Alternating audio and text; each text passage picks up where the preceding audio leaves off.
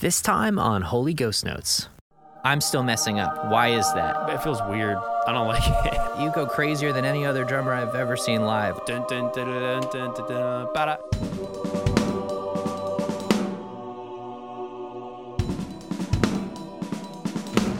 What's going on? This is Matt and Tim, and you're listening to the Holy Ghost Notes podcast. Thanks for joining us. What's up, guys? What's up, everybody? Thanks for following along. Tim and I were just talking. This is episode 53.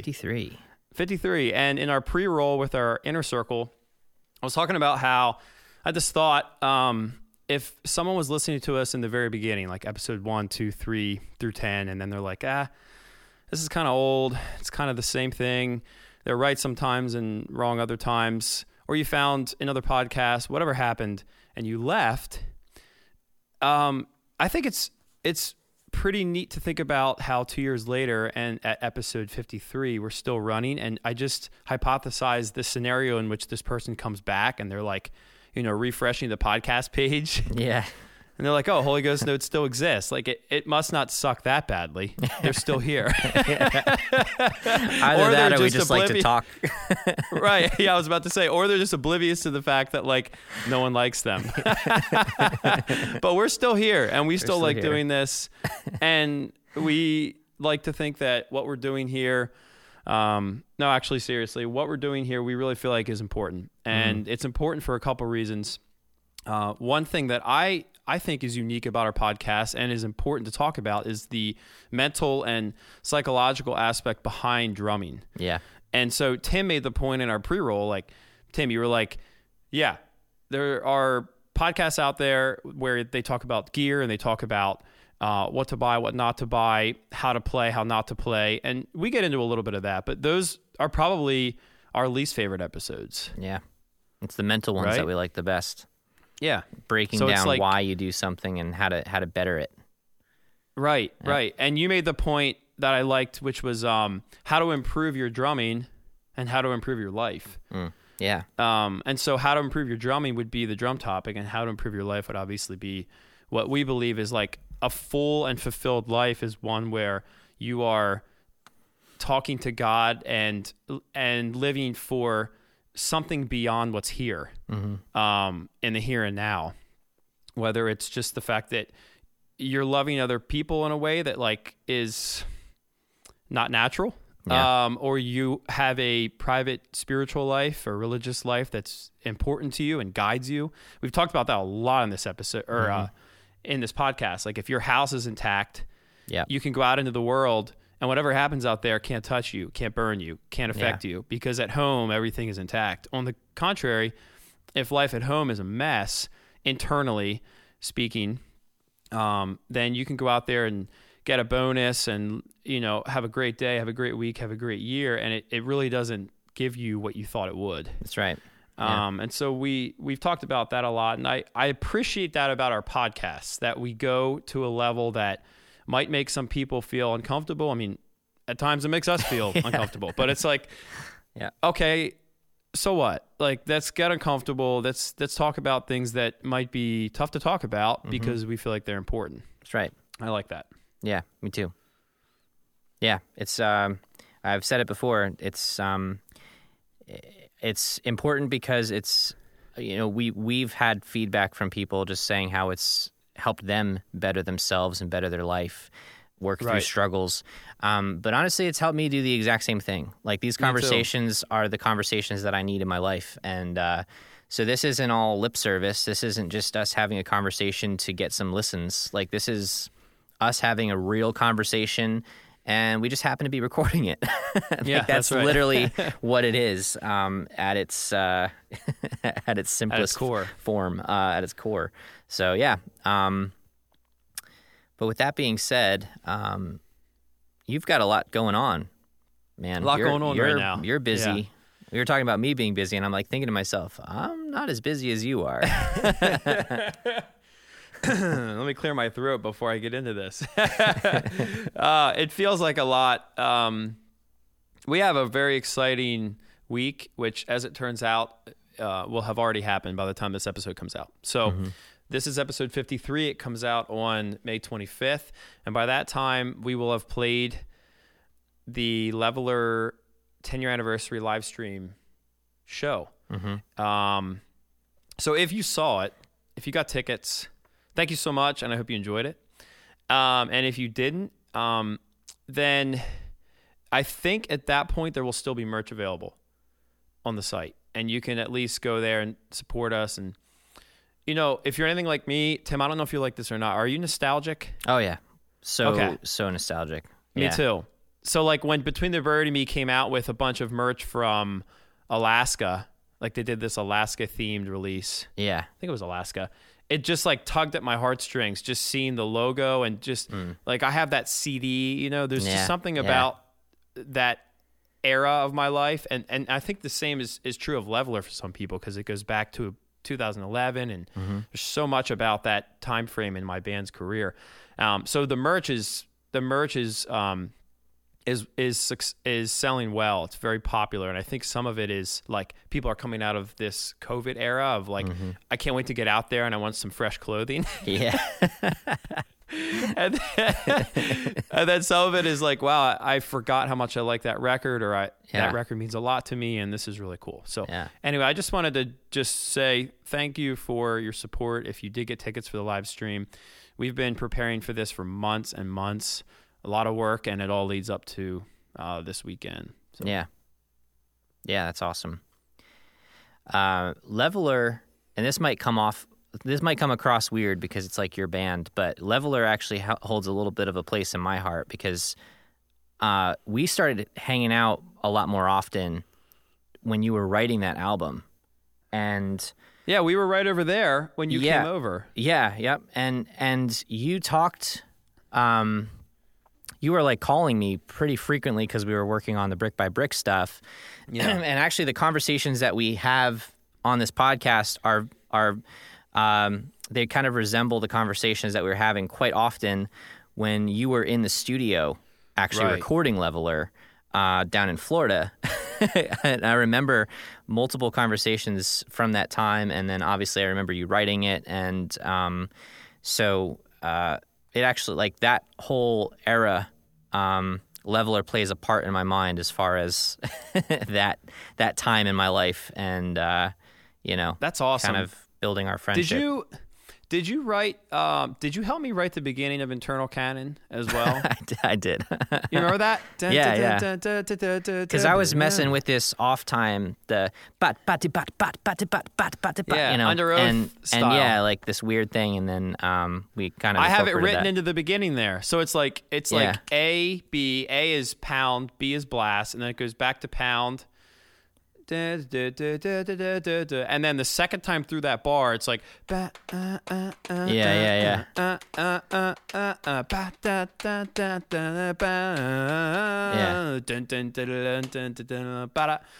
okay, so there were two people that helped me with the beginning of that song, and admittedly, dude, I totally left you out of the thanks for that, and I'm sorry for that, because like next time I see you, I'm gonna buy you a beer, or an adult beverage of some kind. But like, that's about all that you got in royalties anyway.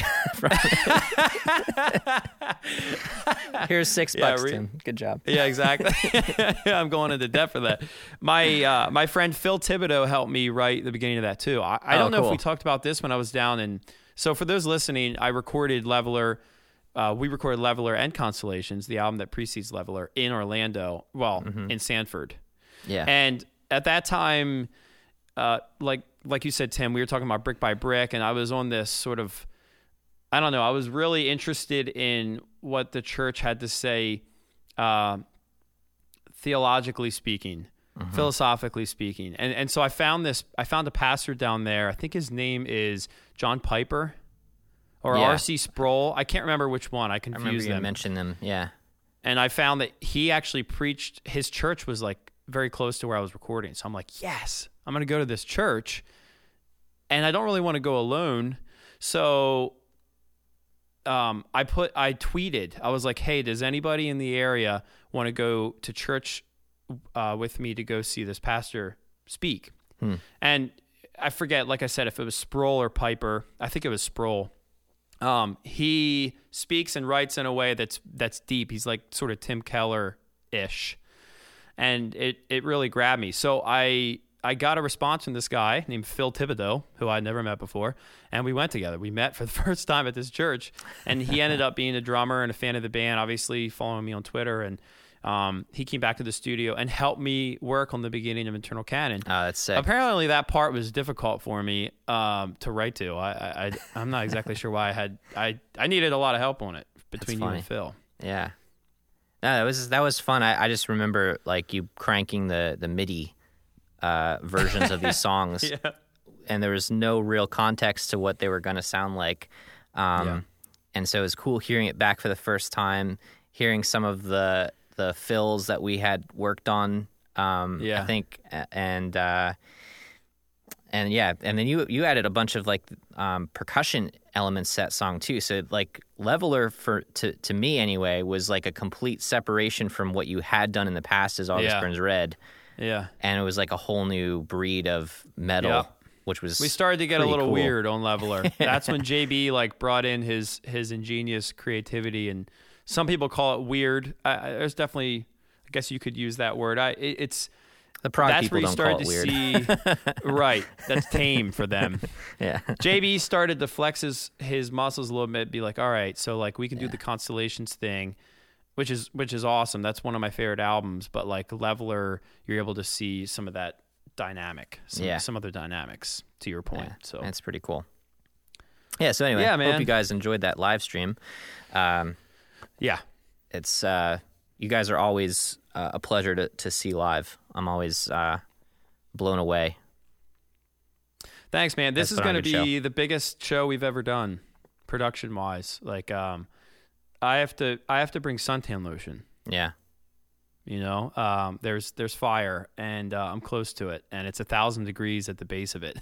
So it's like on top of playing, I have to be cognizant of the heat level and like the shock of like, whoo, there's the sound of it, and also the sight of it, and also the heat of it. It's not going to throw me off, but it's just like I think it's going to amp me up more than anything. Yeah. That's awesome, man. I'm excited. Yeah, thank you. I'll get you a ticket. Thank you. I'll buy one. I owe you one. I didn't thank you. Leveler royalties didn't pay for my ticket, man. You trying to say Leveler just reminded me of Leveler. There's a TV episode. I forget what TV show, but someone's trying to say the word rural juror. Rural juror. It's two tough words, especially the first one that I don't even want to try to say again. Leveler. Yeah, we don't need to pronounce things properly. It's not like we're talking into microphones, recording ourselves. Right. Yep. Okay. Well, let's get into the drum topic, shall we? Yes. Let's do it. All right, cool. So here's what we're gonna do. If the tech stuff holds up and goes according to plan, we're going to cut away in a minute to me playing a song called Empire, which is off of Leveler at the 2011 Warped Tour, and then we're going to talk about that live setting. And then additionally, Tim, you have a drum video that is going to play. Yeah. And then we'll analyze the two and talk about them. And I think the goal is so your video is live. My video is actually of me in my home studio. And we're going to talk a little bit about the contrast between live drumming and studio drumming. Yeah.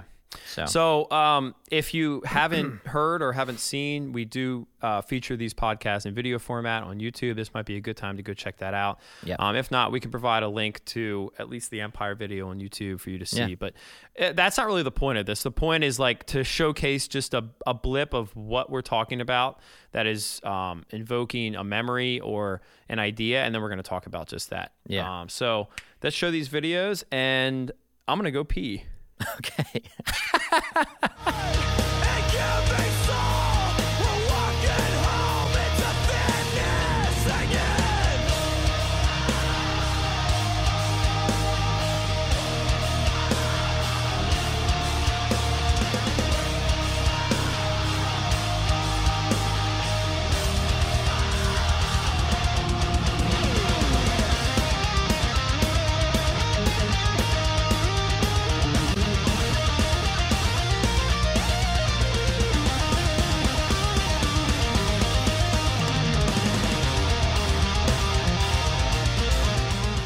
Okay, so let's start with Empire. It might have been 2010 or so, I got a phone call from Truth Custom Drums, who I was playing for at the time. And I don't know if you remember this, Tim, but growing up, Truth had artists that I idolized, one of which was Aaron Gillespie. Yep. So I know you're a big Aaron Gillespie fan. So am I. And Under Oath was pivotal in my playing, and I just liked them as a band a lot. I saw them at Warped Tour like 2003 or 4. I was there with JB handing out my band's demo. Wow. But anyway, that's besides the point. Cool. Signature kit through Truth Drums. We were doing some promo for it. We had 100 kits to sell, 100. And Aaron Gillespie had done it, and they wanted me to try it. And I'm like, geez, Aaron Gillespie's a huge name in drumming. I don't know. So we put together, at that point, content creation was a little bit more difficult to do. And so like any chance you had to create content, you took it. And so we were on Warped Tour. And I think we might have been in the Pacific Northwest for this video. I'm not exactly sure. I was trying to figure out where it was. But it was uploaded October 13th, 2011 by Truth. And as you could hear, we're playing the song Empire. And you can hear the crowd. And if you watched it, you could just see the energy. I mean, as I'm watching it, I can see how hard I was hitting. I wasn't thinking about hitting hard. It's just, how could you not? Yeah. And so one thing I want to point out about this video is that you are not hearing actual drum audio, like real live drum audio. That audio is from the studio. And all Truth did is just put the song Empire on top of me playing it, on top of us playing it, and it syncs up because we're all playing what's on the record. Right. So I just want to get that out of the way. It's not that it's really, really good audio. It's just that it's actually the album audio on top of what we're playing, because it would sound pretty bad otherwise. Yeah. So but you're playing to a click. You're playing the exact same thing. So it's playing to a click. Yeah. Yeah. That's Spare one of the yourself benefits. the sound. Exactly. Make it sound good. Exactly. And most people don't, it's not a big deal. So what we're going to talk about here is studio setting versus live setting. I'm going to talk about the live setting, and Tim is going to talk about the studio setting. We'll kind of migrate into both as well throughout it. So here's the point that I would like to get across here. When I do a playthrough of Empire, when I did a playthrough of Empire for zillion years ago, shortly after this was recorded, I had to actually think about playing in such a way that felt entertaining. And whether I did that or not, I'm not exactly sure. But if I was going to make it look like I was playing the drums with any amount of enthusiasm and power, it was something I had to sort of manufacture. When you're playing in a live setting, especially like you could see in this video, there's probably 1,000, 2,000, maybe a few more in the crowd that are watching, singing, moshing, jumping up and down, whatever. And the energy is there. It's created for you. And so you're reacting to that. And if you're listening to this and maybe you haven't played on a stage and maybe you haven't played for an audience, something that as a musician you might not know is we feed off of that in a huge way, right? So much, yeah. So do you know at Warped Tour how there's the crowd behind? If you're backstage, you can come on to the stage, which as it turns out is a trailer. Yeah. It's a truck trailer. And they let a certain amount of people on. If you're trying to watch Paramore, it might be a closed stage. If you're trying to watch A Day to Remember, it's going to be packed and they're going to cut it off at some point. So we typically had a decently, it was full, but it wasn't like to the point where it was cut off. And so there are people right behind me as I'm playing. Yeah. And, I'm looking behind me. There's people to my right. Looking to my left, there's people there. Look directly behind me. My buddy Bobby's back there. He would sit on the subwoofer and just hang out. And so there's this feeling of, I don't know, that really gives you energy. It gives you a little bit of nerves maybe, because to your point earlier, you're naked. Yeah. People can see an angle of you playing. It's a weird feeling, man. It's a weird feeling. Yeah. I like it, but it is a different type of show. So bottom line, live setting, what's happening is largely dictated by the setting in which you are performing. It's largely dictated by the setting in which you're performing. A show like Warped Tour, you're outside, which is different in and of itself. Yep.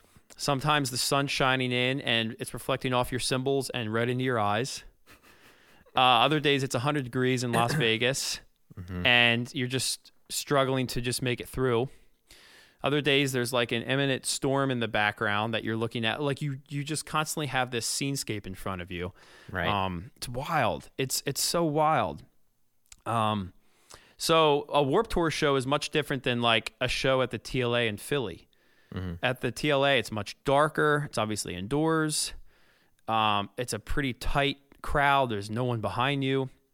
And my show is largely dictated by who's there, where they are, what the room's like, what the setting's like.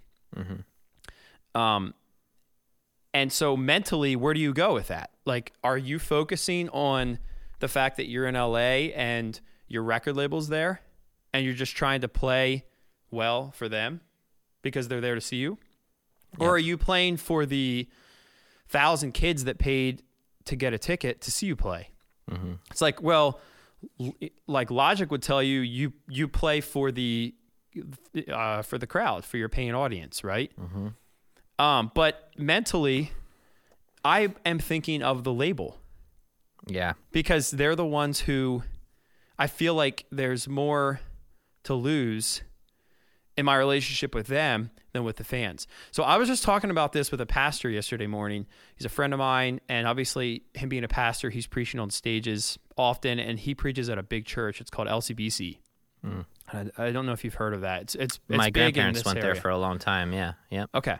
So he's at the Manheim campus, which was the first one, and I've known him for 15 years, and we were just catching up. It had been a while. And I was asking him about this. I was asking him, when you're preaching, do you think about the staff and the other pastors and the tech team that have seen you preach two performances, two sermons before, one sermon before, like they know what you're going to say before you say it? Or are you thinking about the congregation and the message that you're trying to articulate? And he's like, oh no, I'm never thinking about the staff or the other pastors. I said, really? He said, no, I don't think I've ever thought about that, about the fact that they know what I'm going to say. He's like, I'm thinking about the congregation. Like, I'm going to stand there and think these people have not heard this message before and they're about to hear it. And that really took me back and to our God topic, kind of convicted me a little bit because I don't do that. If we're playing like a back-to-back show at a same venue or a marquee show and then like a night show, I'm thinking about the fans that are going to see us twice, or I'm thinking about someone who's working for us and they've seen us play this before. I'm not thinking about the audience who's seen us for the first time. Sure. It's so weird. And I think some of it is like they know what I'm going to do before I do it. Yeah. And so like I have to live up to the expectation of what they know is coming. Whereas like with the audience, they don't really have an expectation. So it's going to be easy to supersede whatever they think. Yeah. It just really struck me like, Jason, like you don't think about the people that hear you preach the message. No, I think about the congregation. I'm like, man, I need to work on that. Yeah. I got to work on that. That's crazy. So I have a little story, and this is like, I'm just thinking, so I was never part of a real signed artist, so I never had like that pressure. Yeah. Like this person makes the decision whether they want to keep me, like re-sign me for a couple more albums or not. I never had that pressure, but I played so many label showcases, and it was this like the same thing, just like playing in front of people. Like, am I playing my heart out for the people here that I want to convert into new fans of the band, or people that I've seen at all the shows this year and they keep coming to see my band play? Or am I playing for these label execs that I know are watching and I need, and I remember one specific time, I don't know if you're a Black Sabbath fan, but Carmine Appice came to one of our shows. He came to Webster Hall when we played there. And I just remember, like, he came in our green room before the show, and, I probably wouldn't have recognized them because I'm not a huge Black Sabbath fan or anything, but I knew them, obviously. Yeah. Legendary drumming from, not necessarily from a technical standpoint, but definitely from like I remember this part. I want to learn how to play this drum part, and this is Carmine here. So my singer introduces me to him, and he's like, yeah, he came to see us play tonight. And man, like the nerves just went up from there. It's like Carmine Apiece, like literally has like drum instruction videos in Guitar Center. I have one of them. Yeah, I have one. And he comes to see us play. And I just remember like getting up on stage, and I was like, I just have to put on a good show. Like I just have to have fun up here. Wipe it all away and just play. Like I know these parts. I've been practicing them. I know this set list. Let's just get through the show and have as much fun as possible. And I just remember like after doing that, after clearing my head, and it was actually a label exec or a label showcase show as well. So he was there, and then there was label executives. And I just remember he came in the green room after the show and he's like, dude, you go crazier than any other drummer I've ever seen live. Like you're the guy flailing up there. Like, man, I was like, there was so much relief because like I could have like tightened up, tried to play the parts perfectly and sounded good, but what he noticed was that I was going nuts. Yep. And absolutely, and I'll never forget that. Like that's for me, just a great example of. Like, just have fun up there. Like, it doesn't matter. That's exactly like, put on a good show, and putting on a good show ultimately is like, this is for the fans. This is for the people watching. I'm putting on a good show, and I'm not worrying about the rest. It speaks to the fact that in our heads we build this narrative, and the narrative is rarely true. Like, the narrative that I build when I'm on a stage like Warped is everybody behind me is a drummer, and they know exactly what I'm playing in this technical song, and they're going to know if I mess up. That is completely untrue. Like, there might be a couple drummers up there, and there might be one or two of those couple drummers who actually know the song that just came out, by the way. It had just come out.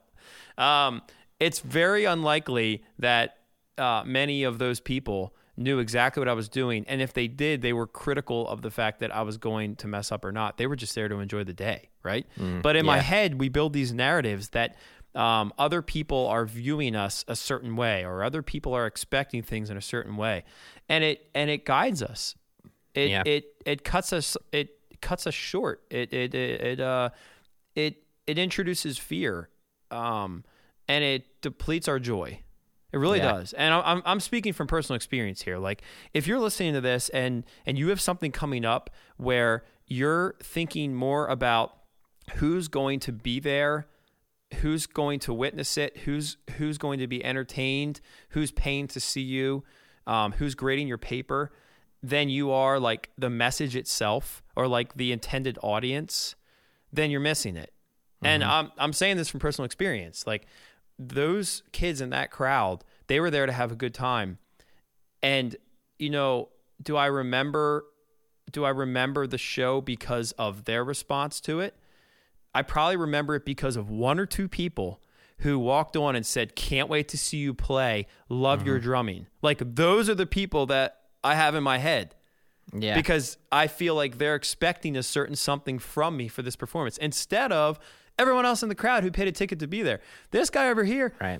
He probably got free tickets, and he probably hasn't even ever seen me play drums. He's just saying something because he's on stage, and it's like trying to break the ice, right? But we build it's funny because it's true. Like, we build that narrative, and it's just interesting talking about this with you. Like, wow, that's really true. Yeah, like, your idea of so true. Of what he says to you is like in the back of your head as you're playing, and you were able to just like work through that and go, you know what, I'm going nuts. And as someone who goes to a show, and I could see someone who's playing drums looking at me, and I know what they're thinking. Like, they're trying to impress me, the best thing I can see is like, you're enjoying yourself. And you're playing drums because you love it. And as a musician, you pick it up even more. You can tell when someone's just trying to play the parts and not have fun. Yep. And in most cases, I think, and I'm biased obviously because I've been a musician for so long, and when I go to shows, I pick up on these things. But I believe that the crowd, the people at a show, can pick up on whether you're having fun or not. Oh yeah, I think it's pretty. There's definitely, and it's in the same way that you feed off of their energy, I think they feed off of yours. So it's like so important to have that energy as a performer. You know, it's got to be about putting on a show. It's got to be about, you know, and I agree. It's hard when there's a sea of faces in front of you, especially as a drummer, I think, because you're not just, you know, like as a singer, it's a different experience, at least in my experience. You know, being a singer up front, at least I had a guitar to kind of be my crutch. But like, you know, you're connecting with these people, you're making eye contact. As a drummer, you have your band in front of you in most cases, and you have your kit in front of you. Your kit. And there's so much, it's just like you got, you know, your drum sets, your crutch, your bass players, your crutch, and it makes it so much easier. I hate to say it, but really, it actually is. It's so much easier being on stage as a drummer. But you know, you have to somehow distinguish. Like the reason why you obviously will be more prone to impress someone who comes up before the show and says, "Hey, I can't wait to see you play," is because there's a face, there's a person.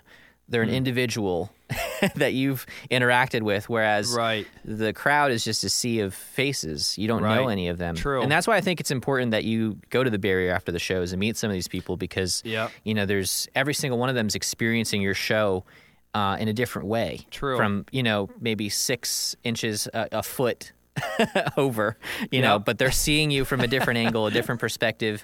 They're hearing, you know, I know if I'm you know, right in front of the stage as opposed to way back to the right of the stage, it's going to sound different even. You know, I'm going to pick up, I'm going to have a different experience.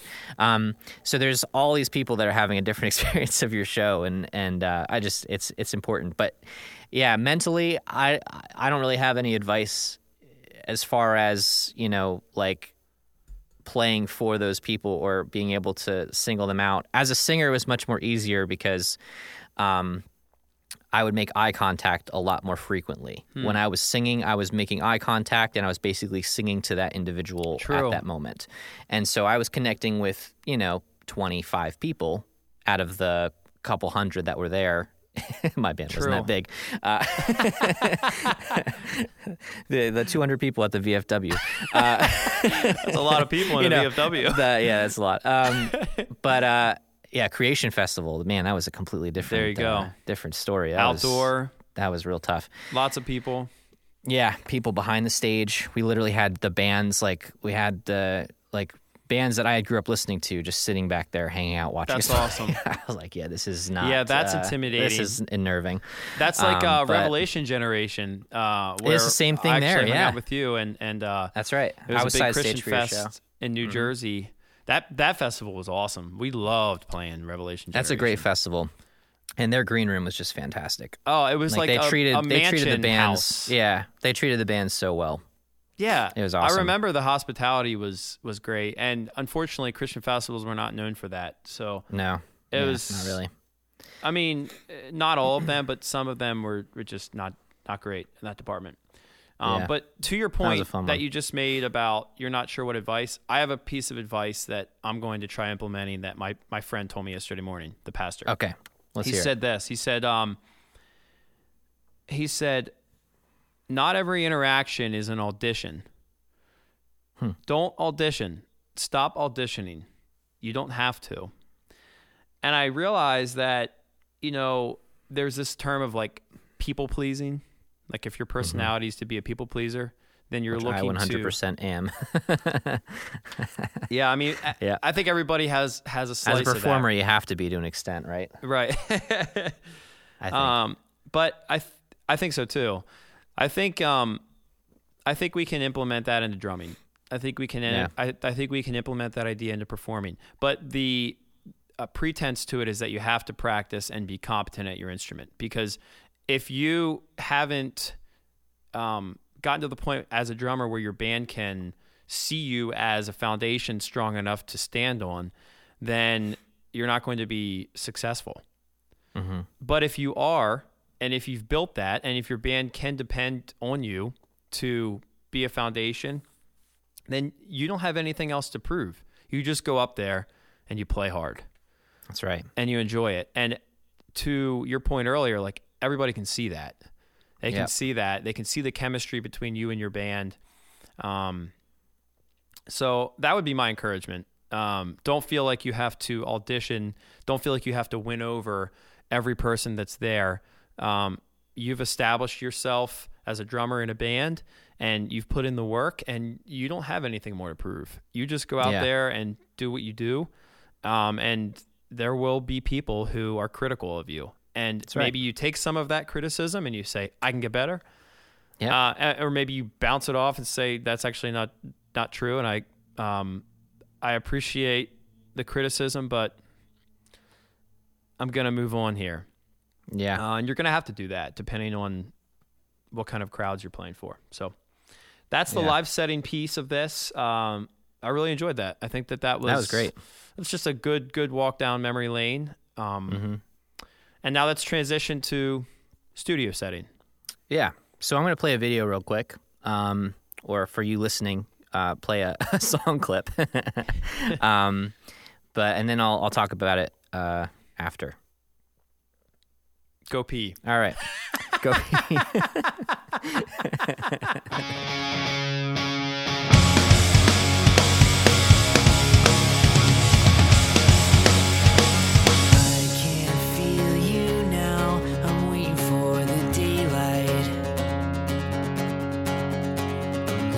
I'm freaking out, I'm waiting for the daylight.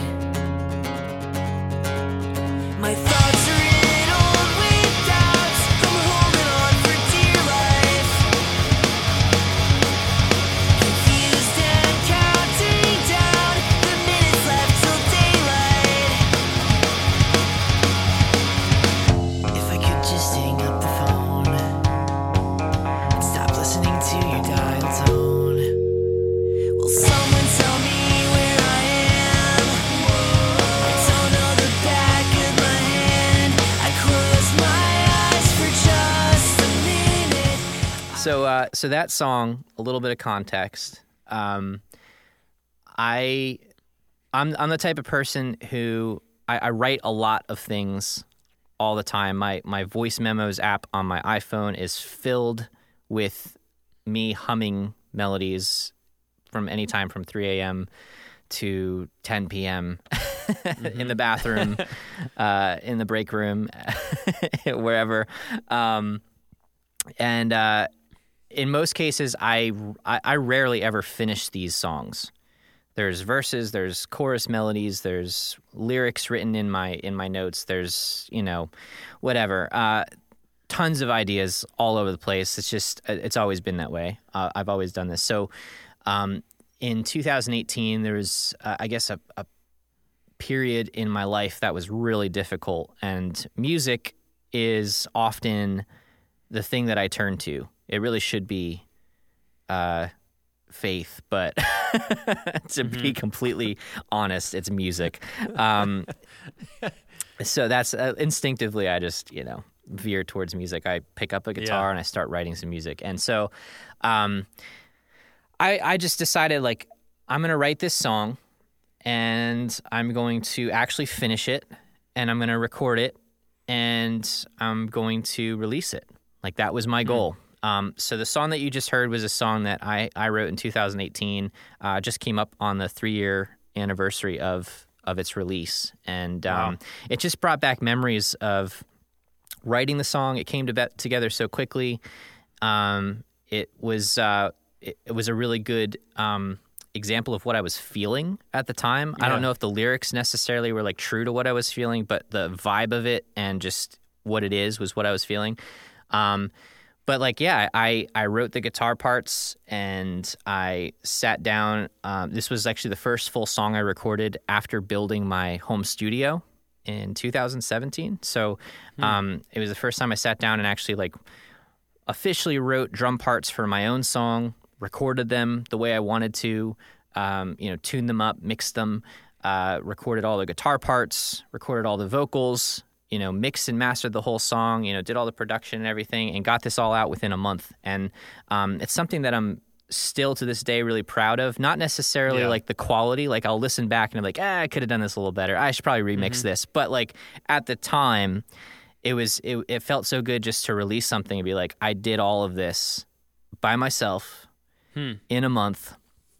And as Matt was talking about like his live experience, obviously it brought back memories, but the contrast of live to studio is just insane. And even just like, I'm actually going to make this even bigger than studio. I'm going to say like writing, because we talked a little bit about writing Leveler, and just there's a different expectation and a different vibe when you're in that creative process, that, you know, writing an album into recording an album. Practicing for recording an album is different, for me at least, than practicing for a live show. You know, when I'm practicing for an album, I'm practicing by myself. You know, I'm practicing to click tracks, or I'm practicing to MIDI files or scratch guitars.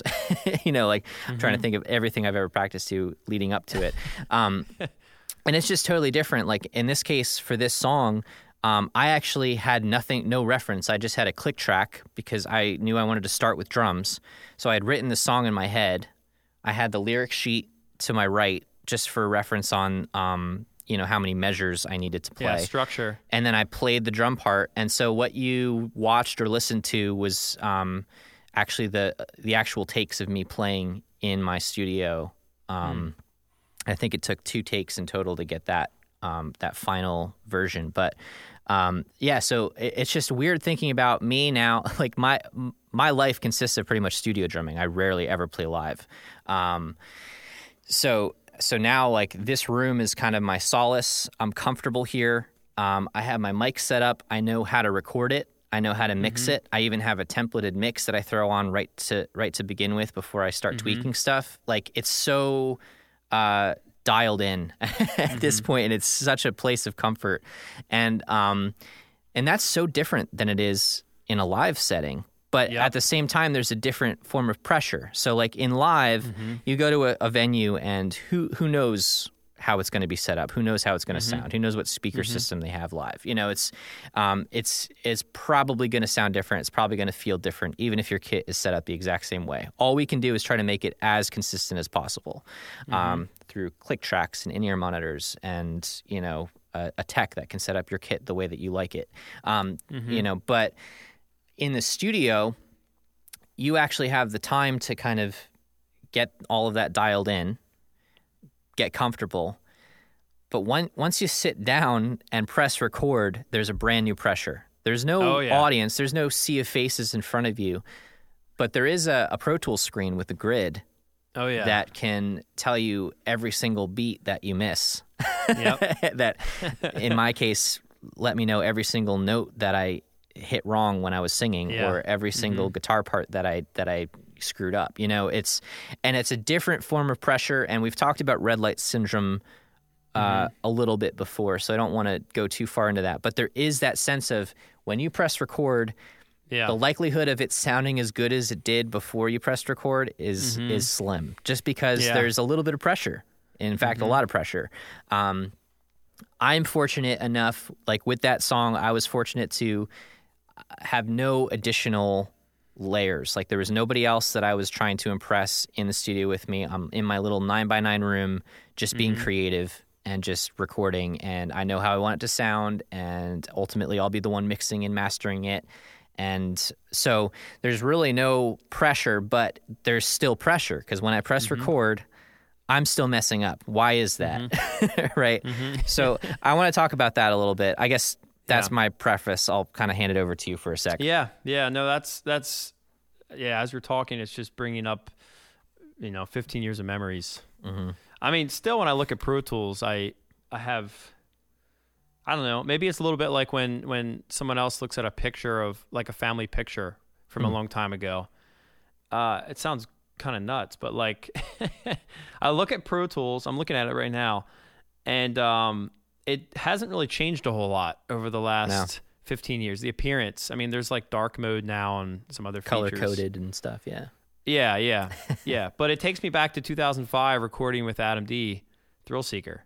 Right. And I just have so much of my life is is based on like me taking something I've created in my practice space, and it's no one else is aware of what I wrote, of what I put time into until it hits Pro Tools. Right. And then it becomes real. It becomes real.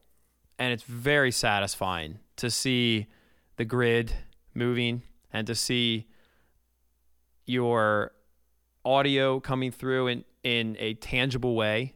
It's no longer just in your head, right? We've talked about like, J.R. Tolkien and Leaf by Niggle, the short story he wrote when he was like overwhelmed with this idea of like, how am I going to write Lord of the Rings and get it out there before I die? Yeah. Like it exists in my head and nowhere else. I have that thought a lot with drumming. It's like I wrote this part and I'm not terrified, but I'm concerned. Like I'm worried that I'm going to forget it, even if it's on my iPhone. Right. Like in a video format until it's recorded. And then it's like, yeah, relief. yeah. Yeah. So studio setting versus live setting, practice setting versus live setting. Mm-hmm. I went into the studio to re-record Leveler, and there's a bunch of stick shavings on the carpet. And the first thing I did was ask Carson, "Where's the vacuum? I want to vacuum this up."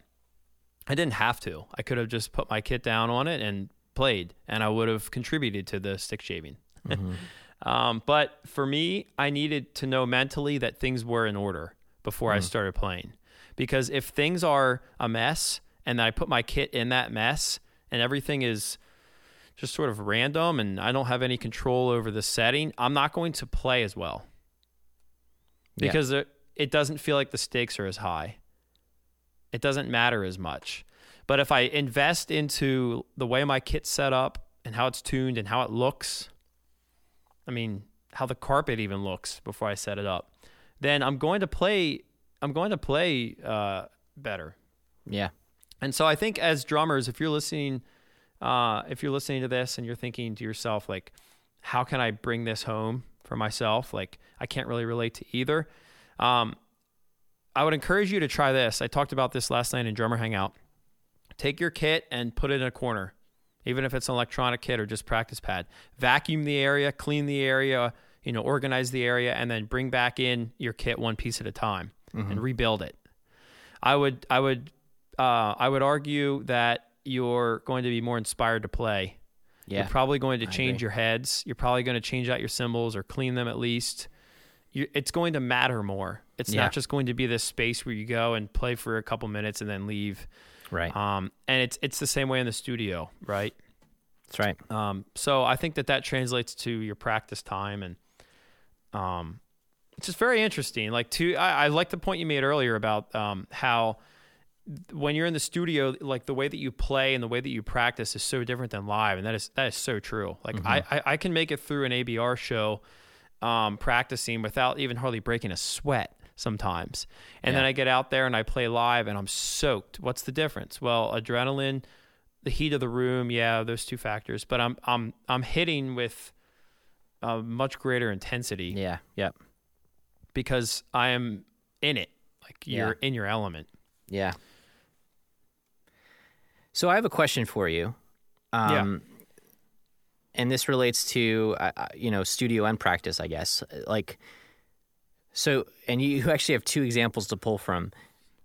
During COVID, obviously, you built up mattgrinerlessons.com. You have your subscription service now. You've been doing playthroughs. And I'm curious to know just like the difference that you were in as far as your headspace. So you have a studio set up in your basement now. Mm-hmm. You record videos. You hit record all the time now. Mm-hmm. And you've had a few different experiences here. One is you hired a videographer to come in and video you playing, and those videos are going to be used by your label. But then you also have the capability now where you actually record videos yourself. You record all the drums yourself, and you use those for your own personal membership program. Is there any difference there as far as like when you sat down on the kit with that knowledge, like I have a videographer here and this is going to be played for the label, as opposed to I'm sitting down at the kit, these are my cameras, this is going up on mattgrinerlessons.com. Oh, yeah. How does that change? That's a great question. That's a great question. I play better when there's someone else in the room. When the stakes are higher, I perform at a higher level. Yeah. So when it's just me, it usually takes more takes. Even though you'd think I'd be able to be more comfortable and there's less pressure and I can relax more, knowing mentally that there's a person here who's recording on 4 different cameras and he is present, actively shooting, I'm going to lay in a little bit more. Yeah. Even though I'm recording the playthroughs now myself, like I send them to Clint and Clint edits them, I still have to turn on just as many cameras. Mm-hmm. I know the stakes are high. I just do better with someone else in the room. Right. And to contrast that with live, if there are cameras on me live, as you could see in that Empire video, like I'm laying in pretty hard. Yeah. And it's natural. In your studio or in your practice space, like I said earlier, you kind of have to manufacture that energy. Like you have to, all right, let's go. Come on. Let's go. And you push record and you just hammer in. And usually it takes like me sweating to feel like I'm in it. If I'm cold or if I'm not sweating at all, it feels weird. I don't like it. I have to like be worked up a little bit and like sweating and heart's racing. And now I feel like I'm going to give a good take. Yeah. So I guess before we wrap up this topic, what advice would you give somebody as someone who has now recorded how many studio albums? 8? Something like that. I forget. It might be 9. Might be 9. Might be 9 with Leveler. A number of studio albums that you've recorded now and have toured the world. Yeah. How do you go into a studio knowing that you have to perform in a way that is not exactly how it'll sound live, but similar as far as the energy that's brought forth? How do you get into the right headspace, and how do you prepare yourself going into the studio to put on a performance like that? Oh, okay. Yeah. So when we record, I actually wanted to talk about this earlier. When we record, we don't think about how we'll do it live. Like if the part's really hard and we're struggling, if it sounds good and it's musical and it's a good song, we leave it. Yeah. There are a few instances I could think of where it was like, oh, this is too fast and we're never going to be able to play this live. Like maybe we slowed it down, but typically it's like, we'll figure that out later. Let's just make the song. Yeah. Like, let's make this sound the way we want it to. Yeah. So mentally, how do you get the energy there, though? How do you get yourself to get to the point where you're laying into that snare and bringing what you bring to a live show? Okay. For me, it's a lot more about how rehearsed I am in the song. Like, if I've developed a muscle memory for the parts, I can just rip in. Yeah. But if I'm, like, second-guessing myself, I'm not going to hit as hard. I'm not as confident, and I'm going to get frustrated. Right. I'm going to get up and be like, oh, dude, I cannot figure this part out. And then you have like your producer, your engineer, and some of your band in the control room watching you. Yeah. Yeah. And it's frustrating. Like you feel like you let yourself down and other people down because you're not ready to do this thing. Right. But if you're rehearsed, you can rip. So my advice would be spend as much time as you can before the studio, with the parts. Alex from Era was on Drummer Hangout last night, and he's like, dude, I don't play drums before the studio. That guy's so good, man. He's like, I just sit with the songs. He's like, wow. I listen and listen and listen and listen and listen, and then when I get there, I play for the first time. I'm like, are you serious? That's crazy. Like that would be so nerve-wracking to me to like not have played the drums before you go in and record. But yeah, it obviously works for him. So my advice would be, at the very least, you just got to know the songs, and you have to know what parts you're going to play. That's really good advice. I don't think I have better advice to give. Knowing the songs is exactly what I would say. Just if you're comfortable, you'll play well. Exactly. And you'll hit hard. Like you're real confident about it. Like you can really lay in. I mean, the feeling, like if you tell me, hey, play this beat in 5/8, and do this thing with your right hand and this thing with your left hand, I'm gonna be like, what? Like already you lost me. And I'm gonna be like, I'm not gonna hit that hard because I'm just trying to sort it out. Yeah. But imagine take someone like Hal, who we had on the show recently. Yeah. He goes in the studio in these situations. True. He's never heard the song before, and he's expected to play it in about 5 minutes. I mean, that's a special skill set. Studio musicians have so much I mean, they have to have That's a so good much. point. They can't, like, in that case, they're reading a chart in most cases. Like, they're reading a chart they are because sight reading. Yep. they don't have time to, familiarize themselves with the material.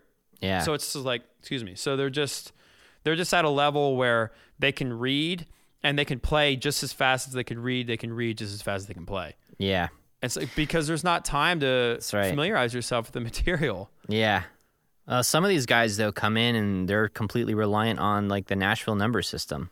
They just see measures and beats, and they know I have to play here in this time, and I have to stop playing here in this time. I'm not familiar with that. What is the Nashville number system? So it's a lot of it's mostly for guitars. Okay. Because say you want a key change, you're like, this key's not working for us. Let's change halfway through recording. They are relying on the number system to basically just shift. So instead of a bunch of chords or tabs, it's numbers that basically just mean certain chord progressions. And it's the same thing for drummers. They're reliant on numbers for measures, for stops, for, so it's a lot of brackets and numbers. And, sometimes there's a lyric sheet attached. Sometimes it's just a sheet of paper with brackets and numbers. It was insane. It was such an eye-opening experience because these guys came in. My whole band couldn't get there, so they brought in some studio musicians, and they came in and they wrote stuff, and they, on the spot, we were just like, this is, the producer wrote out the music, the numbers, and so he had it all arranged. The arrangement was on the paper, and then these guys just took it, and they're like, all right, well, this is the solo I have to play over this rhythm part because this is the chord progression, and it's just wild.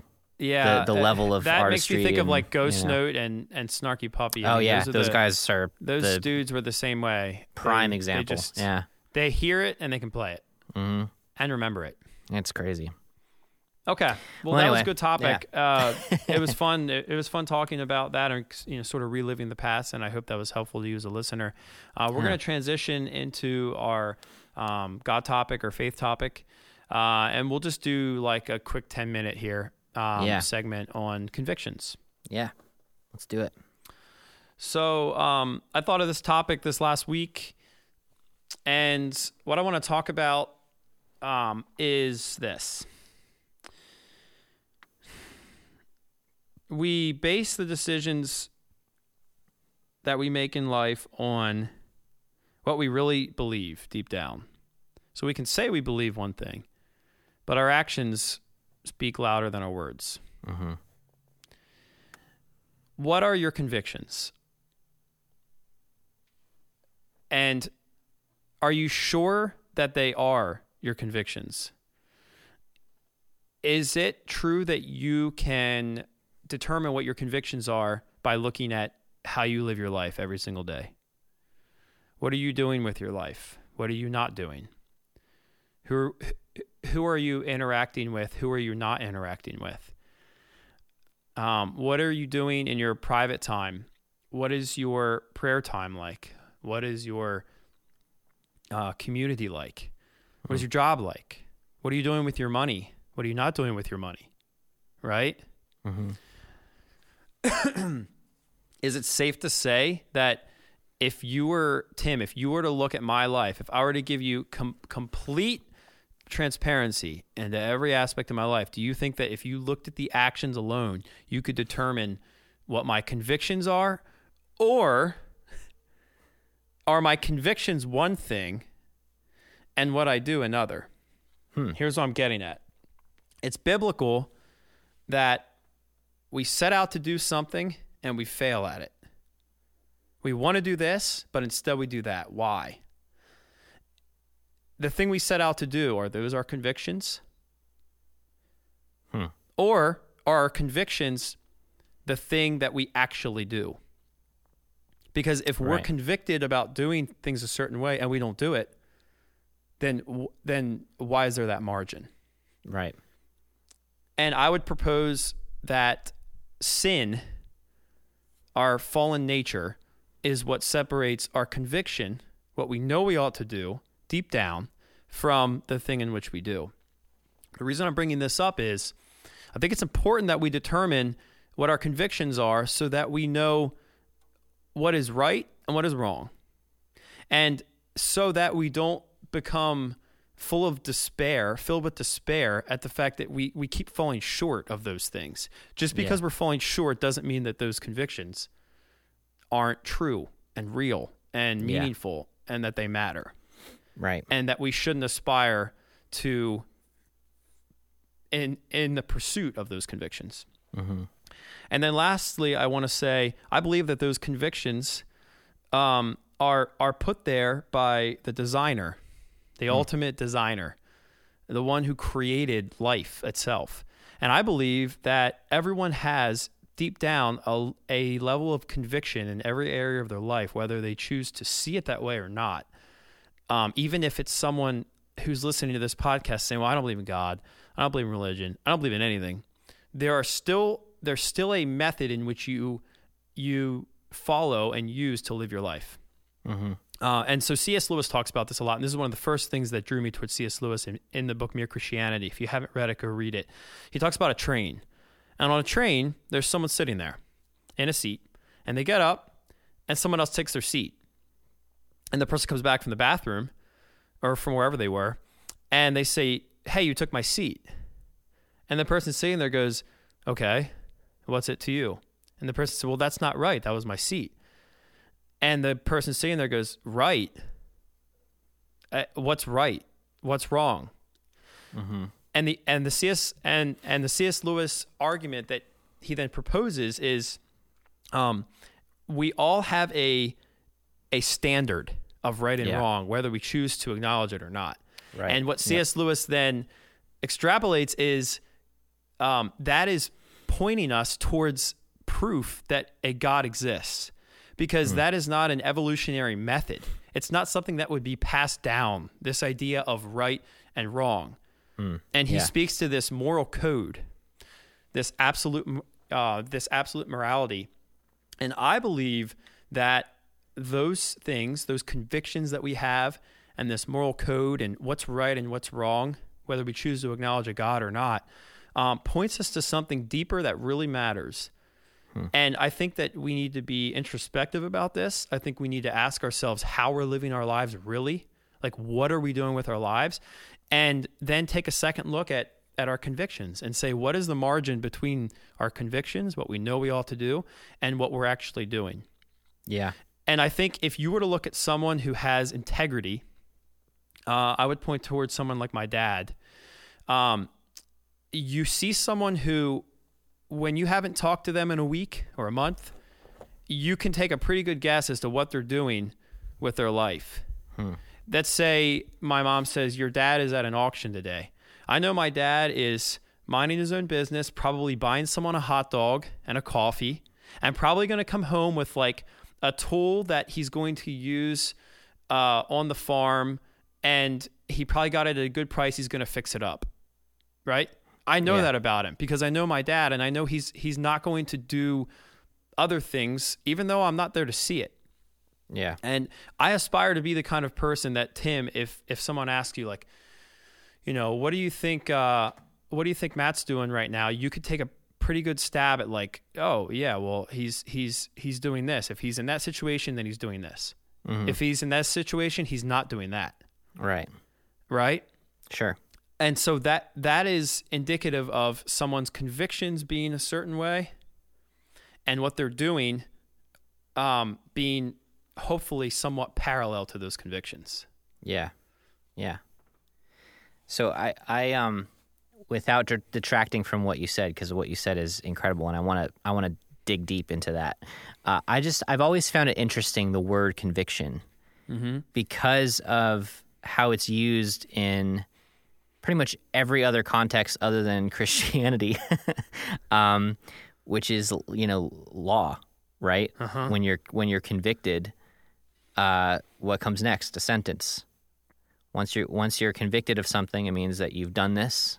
This is what you've done. This is an outline of what it is wrong that you've this act that you've committed, and now we have to decide what to do about it, how we're going to punish you. And I feel like I've always had conversations about conviction on the the Christian sense, the spiritual sense. Yeah. And it's always led a slippery slope to legalism, to exactly what you said, like, where do you draw the line between, holding yourself to your convictions and just knowing that you're going to fail. And, so I want to draw another parallel or another viewpoint. And this is like very common. If you've ever been to church, you've probably heard this, but like, where's the line between where we are as Christians, as sinful people or as redeemed people, and then where's God? Obviously, there's a large stretch of space between the line where we are and where God is. Right. And then, picture someone like Hitler. Where does Hitler fall on this? He's a lot more close. He's closer to us than he is to God. So it's like it's trying to figure out, like, so regardless of we're convicted of all these things, the sentence is death, right? And Jesus ultimately paid the price for that, so we are redeemed. But I really like what you're saying, and so I don't want to go too deep into where I was going to go with it. Yeah. But rather understand that a conviction is a sentence. Yeah, I didn't even think if about you're convicted it of being, something. Yeah, you're sentenced. I didn't think of right? it in terms of like you being convicted. Yeah. Well, okay, I have to define that. So like the Christianese would be like, I feel convicted about this, right? I feel convicted about this thing that I did and all you're really saying, right, is like, I know I ought to have done better. Yeah. Like, I know what I should have done and I didn't do it, and I feel convicted about the space between those two things. Yeah. What you're saying is not something I've thought of, which is like a criminal that's convicted of a crime. Yeah, they're literally convicts is what you call them. Yeah. So there's a sense of judgment. There's a ruling. There is a juror that has sat in and they've said this happened. This person has to pay. There has to be, justice has to be served. Yeah. And so, in a Christian sense, the beautiful thing is that Jesus has done that for us. And so, when I'm convicted about something in my life, it's not me that has to stand in front of the jury, right, and say, I'm going to plead my defense, or here's my guilty plea. I'm guilty of it, and yet there's someone standing in for me on my behalf. Yeah. And so that's the gospel, right? It's like, I don't deserve that. I committed this crime. I should have to pay for it. I'm convicted of this crime. Yeah. And so in an everyday sort of way, it's like, Tim, you have convictions, right, about what's right and what's wrong. You go to the grocery store. Well, for example, you just took your son to daycare this morning? Yeah. Okay, so you took him to daycare. And, I mean, someone cuts you off on the way there, and it upsets you, as it should or could. What's to prevent you from rolling down your window and screaming an absurdity at them? Like, they've done something wrong. Yeah. So why would you not do that? Would you do that? Did you do that? Have I never done that before? Yeah, questionable. Did I do it this morning? No. No, because it's wrong. Yeah, it's wrong.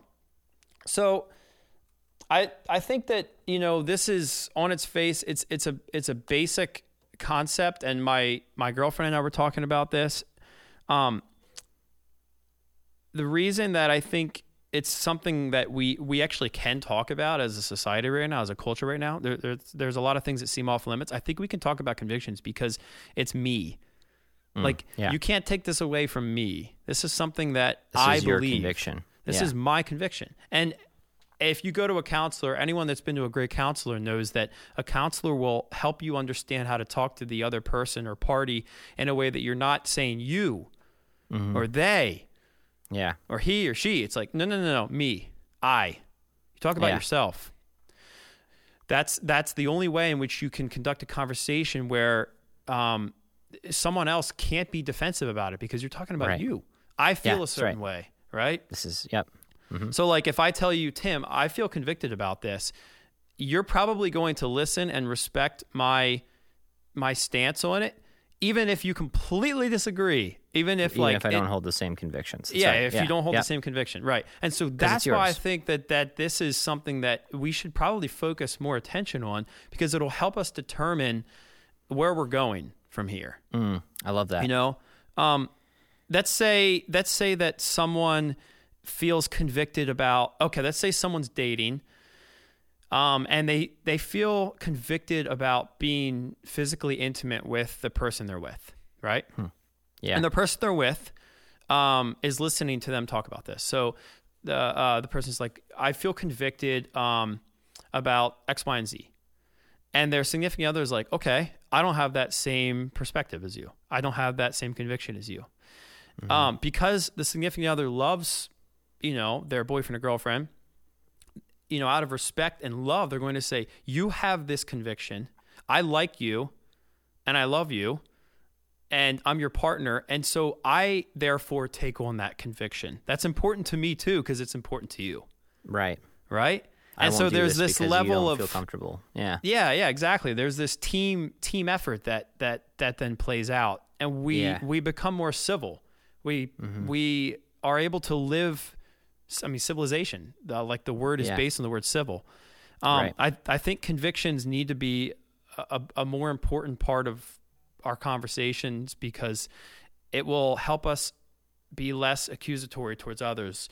Tim, you did this. And instead of like, hey, I feel this certain way, I'm convicted about this. All of a sudden, you're friendly. You can be friendly and respectful. Right. I think this is really huge, actually, just even for the development of the church. So for anyone that's listening that's not in the church and hasn't heard conviction used in this way, I'm going to reference Jiminy Cricket and basically just say conscience, because conscience is the closest thing I can think of to conviction. Everyone has a conscience. That's always been, like, if anyone says, prove that there's a God, I said, conscience. Yeah. It has nothing to do with upbringing. It has, there's kids who grow up in abusive homes or grow up without a home, and they still have a conscience. They still have this ability, unless you're a psychopath. But there is this, this spiritual thing that is within you. You know what's right and what's wrong. And I think being respectful of convictions on both sides is really important. Like, even if you don't feel even if you feel convicted by something, not convicting someone else for that thing. Like, because you're going to put yourself, convictions, I see it in this way. Like, I think they're important and I think they're good to have. I think they're structural, but I also think they can be very, they can become a prison. If you just have convictions about every little thing, you're going to be confined, and there's no freedom there. And where the Spirit of the Lord is, there is freedom. So when I'm seeing someone with convictions left and right, their conscience is telling them this is wrong, this is wrong, this is wrong, there's something a little off there. That's not the Spirit of the Lord. That's something else. You're listening to someone else. So I think it's important to determine what is a spiritual conviction and what is just brought on. Like there's certain people that don't drink beer. Yeah. My family doesn't drink alcohol. For the most mine part. too. My parents. And that's something that they have reasons for, and that's okay. And I respect those convictions. Exactly. They know I drink, and they respect my convictions. Yep. As soon as it becomes me telling them that they're wrong for not drinking, or them telling me that I'm wrong for drinking, that's where we cross the line. That's where you're putting convictions. And I think this idea can be brought in the church a lot, because this is where lines are crossed, feelings are hurt, people leave churches, people, break up, is because, you can hold true to your own convictions. No one's telling you not to. I think it's great to identify what convictions are from God and which convictions are your own. That's right. Regardless, you have every right to have those convictions. Just don't put them on other people. If those other people aren't convicted by those same things, there's so many lines, there's so many things that we have to be like, okay, well, murder is wrong. That's right. There's no, if you're not convicted by it, you're a psychopath. Yeah. You know, like it's if you don't feel like that's wrong, then there's something wrong with you. But Right. but there are certain things that I feel, you know, I've stepped into a bunch of places that judged me simply for the clothes I was wearing. They Yeah. convicted me because I was wearing a T-shirt that wasn't appropriate for church or, you know, whatever. It's like, and you have to figure out, like, where do you draw the What line? really matters here? Does What that really matters here? matter? I mean, Right. what level is that? There are certain things that are better than others. To your point, there are laws that are in place so that we have a civilization. There are That's right. absolute rights and absolute wrongs. And, you know, here at Holy Ghost Notes, we believe that the best way to live your life is to follow the guideline that God has set in motion. Him being the creator, he knows what's best. And he loves us so much that he's willing to let us get it wrong. That's right. Think about that, man. He wouldn't have to do that, but he loves us that much that he's willing to let us get it wrong so that we can figure it out and just know for ourselves. Yeah.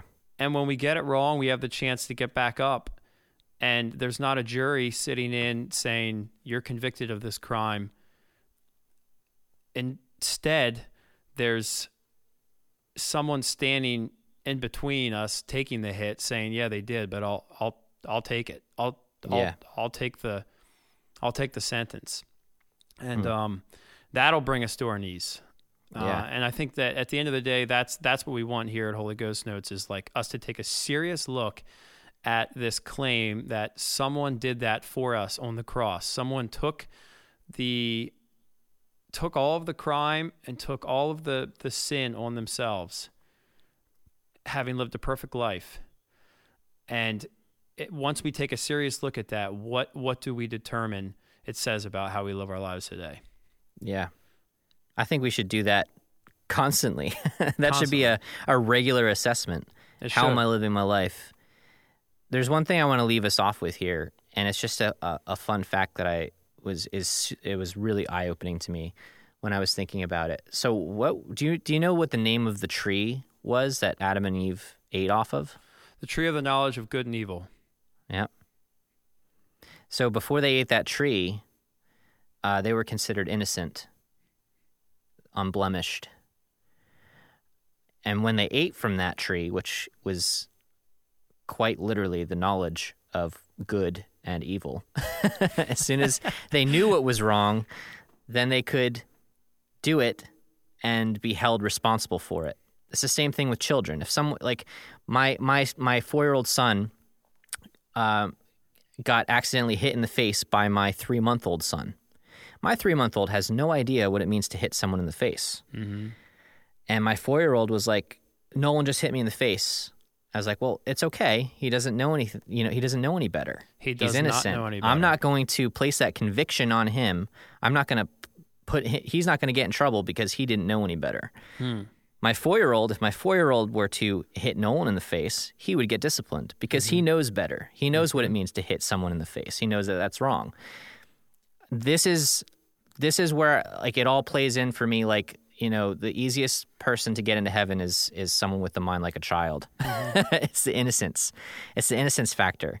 You know, like, and thank the Lord that Jesus died for us, because we were unable to get into heaven no matter what we did. As soon as we ate off that tree, as soon as we knew what was good and wrong, we were created with a sinful nature because we have a choice. Mm-hmm. We entered into that sinful nature when we ate from the tree because we knew it was wrong, and we continued to do it anyway. So we were damned as soon as we ate from that tree. That's it right. took Jesus dying to redeem us from that. But I never think thought it's still about it that important. way. Yeah, I think it's still really important for us to assess our convictions and ask ourselves or ask our friends, what do you think of me? True. I've done that before. It's very uncomfortable. Yeah, you got to have a good friend if you're going to do right? that. That's true. If you're going to do that, ask a good friend, but it's something you should do. Yeah. Tim, that's a great So point. that's a practical application for today. I can't add anything to that. I think that's a really great way to end this episode and this conversation. And certainly it's an ongoing one. It's something we sure. need to continue having. So thank you It'll so keep much for coming up. listening to Holy Ghost News podcast. We appreciate all of you for supporting us. If you liked what you heard, or if you didn't like what you heard, either way, go to, if you're on Apple Podcasts, just give us a review there. It helps us get this podcast out to more people. And if you're interested in becoming someone who's supporting this so that we can, give some money away, help people in need, and also keep this podcast going. We don't take a significant cut from this personally. It's not something that's paying the bills, but we enjoy doing it. We think it matters, and we hope you do too. And we'd love to have you in the inner circle. We have a bunch of different tiers. We just added the accent tier, which is like $1 an episode, and it gets you into the community. So I think probably the strongest selling point is the community aspect. Strong sense of community, good group of people, and we'd love to have you be part of it. That's right. Yeah. You hear us talking about the inner circle all the time. There's a bunch of exclusive content that's available, but yeah, like Matt said, it's the community, and like I was saying in the pre-roll from today's episode, just being able to go beyond this podcast, help other people. We just supported a young boy who needed a service dog, so we put a portion of our earnings from May towards helping him get a service dog. So things like that just mean so much more. It goes beyond this conversation, goes beyond this podcast, goes beyond this community, and we'd love for anyone who wants to be a part of it to join on. That's right. Cool. We always end the same way on here. That's right. We say the word peace, so feel free to join us. Do a little countdown. Tim, this was a good conversation. Appreciate you, man. I appreciate you too, man. Thanks for having this with me. 3, peace. 2, 1. I jumped the gun. Peace. I didn't know you were going to count it down. Peace.